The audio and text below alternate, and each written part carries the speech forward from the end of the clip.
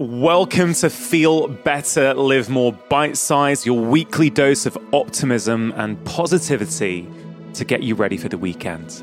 Today's clip is from episode 122 of the podcast with the former monk, Jay Shetty. Now, so many of us these days are living lives that are not truly ours. And in this clip, Jay explains why finding out what our true values are is so important. He talks us through his value audit exercise, which will help all of us on our way to living the life we really want.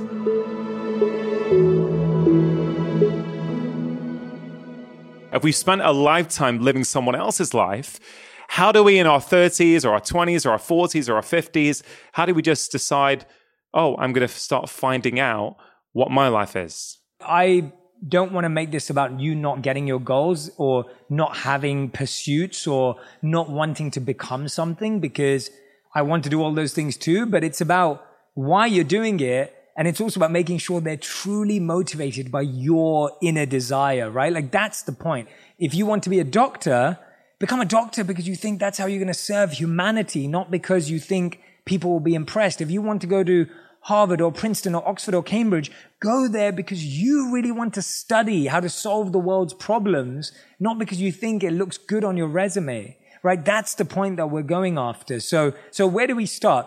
One of my favorite ways to start is looking at what we value.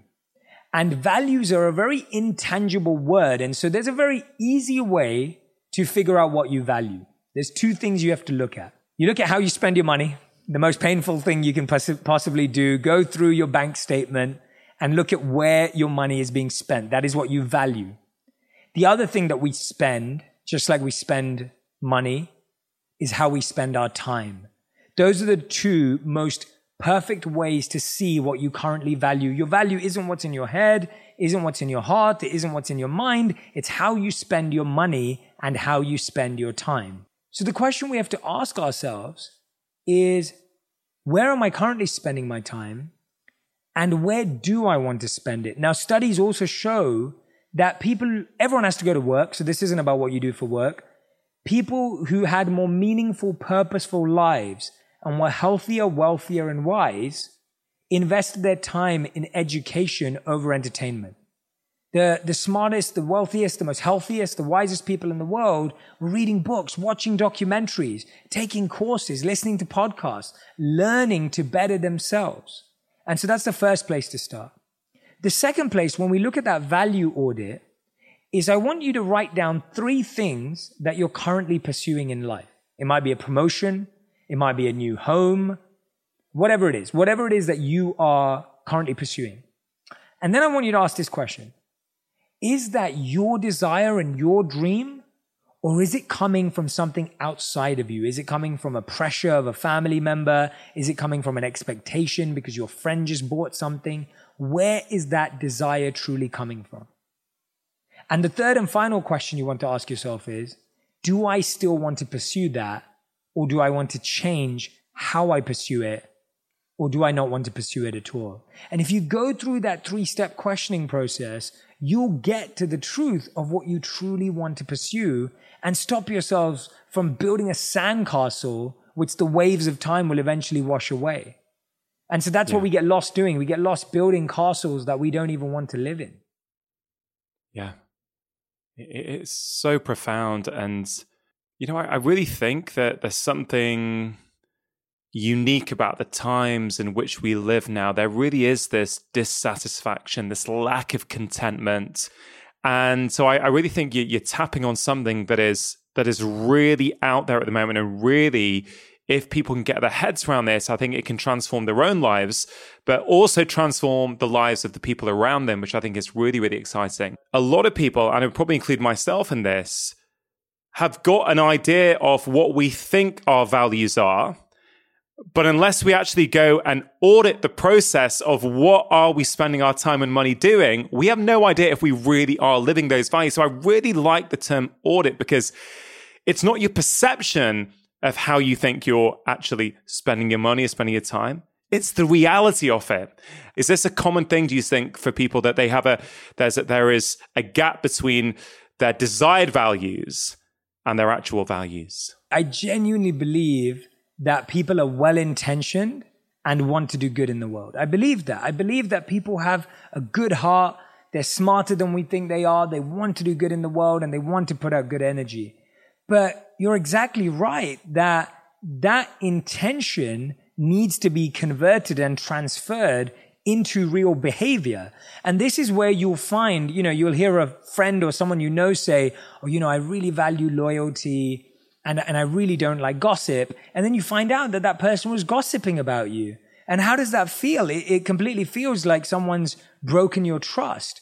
And so often the way we see ourselves or want to see ourselves is amplified compared to how we actually behave. So often we think we don't have some of the mistakes that we make, but we see them in everyone else. We see those mistakes in other people. So we'll say, oh, this person's not doing this right, or I don't like the way he or she talked to that person.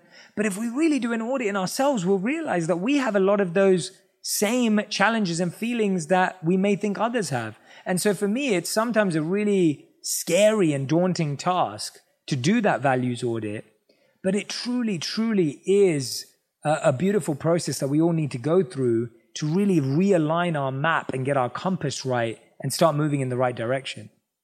I mean, is it the sort of thing that people do once, or is it the sort of thing that people should revisit? And I guess if I was to ask you, when was the last time you did that exercise on yourself? Yeah, great question. So I'd say that you have to treat this exercise like gardening, because when you do a values audit, what you're really doing is gardening your values. And what that means is you're pulling out the weeds and you're planting new seeds. That's really the activity that's happening here. You're planting seeds in your mind, values that are good values that are going to grow into fruits and trees and give shade to others and help other people.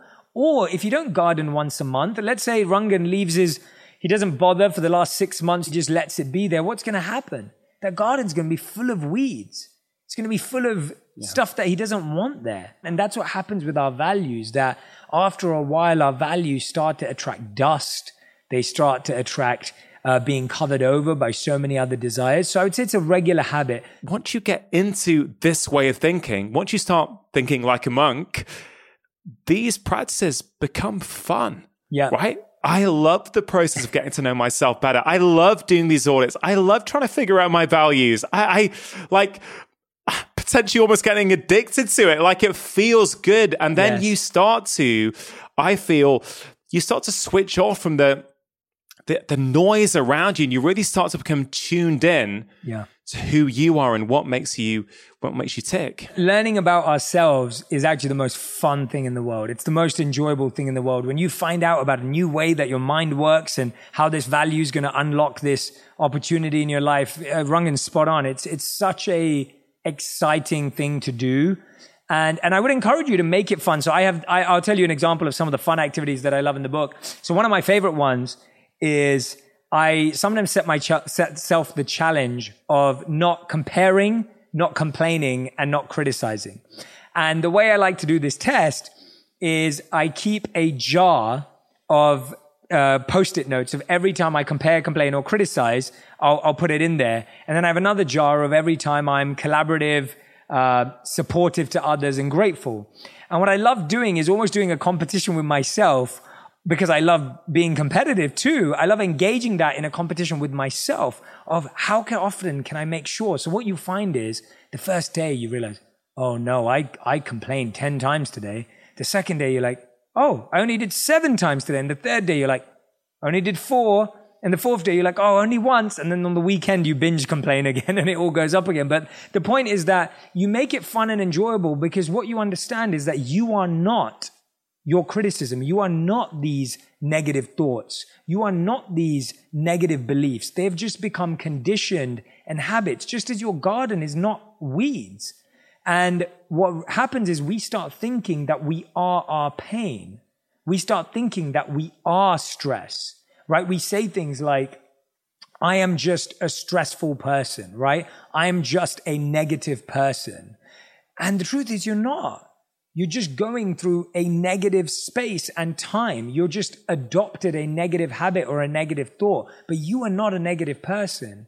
It's just in the same way as you are not unhealthy. You've just adopted unhealthy habits. And I think when you start making that disconnect between you and the habits you have, you start to realize, oh, if I change the habits, I naturally change. Hope you enjoyed that bite-sized clip. Please do spread the love by sharing this episode with your friends and family. And if you want more, why not go back and listen to the full conversation with my guest? And if you enjoyed this episode, I think you will really enjoy my new bite-sized Friday email. It's called the Friday 5. And each week I share things that I do not share on social media. It contains 5 short doses of positivity, articles or books that I'm reading, quotes that I'm thinking about, exciting research I've come across, and so much more. I really think you're going to love it. The goal is for it to be a small yet powerful dose of feel good to get you ready for the weekend. You can sign up for it at drchatterjee.com/Friday 5. I hope you have a wonderful weekend. Make sure you have pressed subscribe, and I'll be back next week with my long-form conversation on Wednesday and the latest episode of Bite Size next Friday.